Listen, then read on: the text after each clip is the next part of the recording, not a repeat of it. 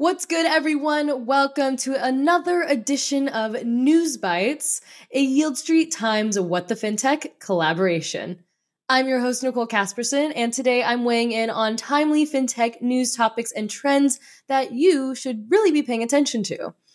In this episode, we're going over music as the next wave for securitizing bonds, Coinbase's new cash out option for remittances sent to Mexico, and fine wine as a popular investment.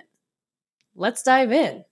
As a journalist who has covered the finance sector over the last 5 years, I've had the opportunity to interview and engage with some of the best minds in the space. Leaving big bank earnings reports to the boring traditional media firms, I'll focus on the tech-savvy apps, digital investing platforms, challenger banks, and payment giants to drive relevant content that looks forward to disruption instead of fearing it. I'm Nicole Casperson, fintech journalist, and this is What the Fintech. To kick things off, did you know that David Bowie was a pioneer of bonds in music, launching Bowie Bonds in the late 1990s? I definitely did not know that fun fact until a new story came up with the global investment firm KKR securitizing a catalog of music rights into bonds. KKR & Co. Inc. is using their Chord Music venture to buy a portfolio of music rights from Koblat for more than $1 billion. Now, KKR is securitizing that catalog of music rights into bonds. Basically, KKR bought the rights to about 65,000 songs, which include popular tracks from Stevie Nicks, Childish Gambino, and The Weeknd. They are now using these to offer $732 million worth of securities, which are backed by publishing and recording royalties. And rating agencies like Kroll Bond have already published a pre-sale report that states they expect to award the deal an A grade, the sixth highest rating possible. Something like this would have been difficult to imagine even just a few years ago. It speaks to a move towards democratizing access to alternative investments. The movement is expected to grow, with the aggregate value of alts projected to increase over 300% to $17.2 trillion by 2025. And we're seeing more and more shifts towards opening non-correlated market returns to retail investors, rather than these types of investments only being available to the ultra-wealthy. Story 2. Coinbase's new cash-out option for remittances sent to Mexico looks likely to be competitive.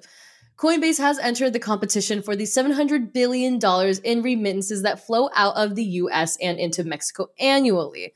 The company will offer a free pilot program that allows users to send crypto to Mexico, who can then either hold it in a digital wallet or, crucially, access the physical cash through local convenience stores.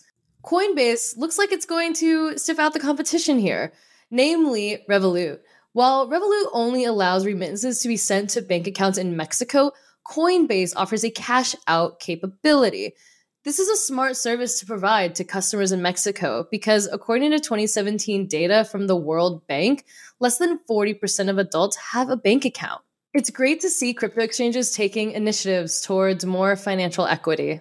Finally, let's talk about wine. Fine wines are an increasingly popular alternative investment for new investors. Post-pandemic investment strategies emphasize alternative investments like fine wine, according to research from LiveTrade. This trend is reported to be especially strong in younger investors aged 25 and under, which is interesting considering they can't legally drink wine, at least here in the States.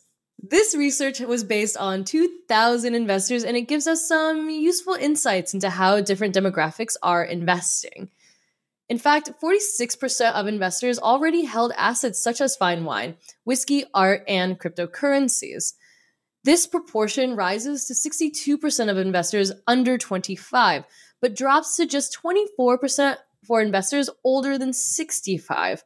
So the report shows that the market for alternatives and collectibles is likely to grow as young investors mature and grow the capital that they have available to invest. All right, let's go over a few key takeaways from the stories we just covered. First, the KKR Music Bond product is innovative and it expands access to a class of non-correlated investments to more people than ever before. Historically, only large institutions and the very wealthy have been able to enjoy the type of returns and diversification offered by non-correlated assets, and I'm definitely pleased to see democratization developments in this area. For the second story, the Coinbase crypto remittance service should hopefully be great news for the thousands of families who rely on relatives sending money back to Mexico, especially since Coinbase states that their cash out capability will be 25 to 50% cheaper than traditional cross-border payment solutions.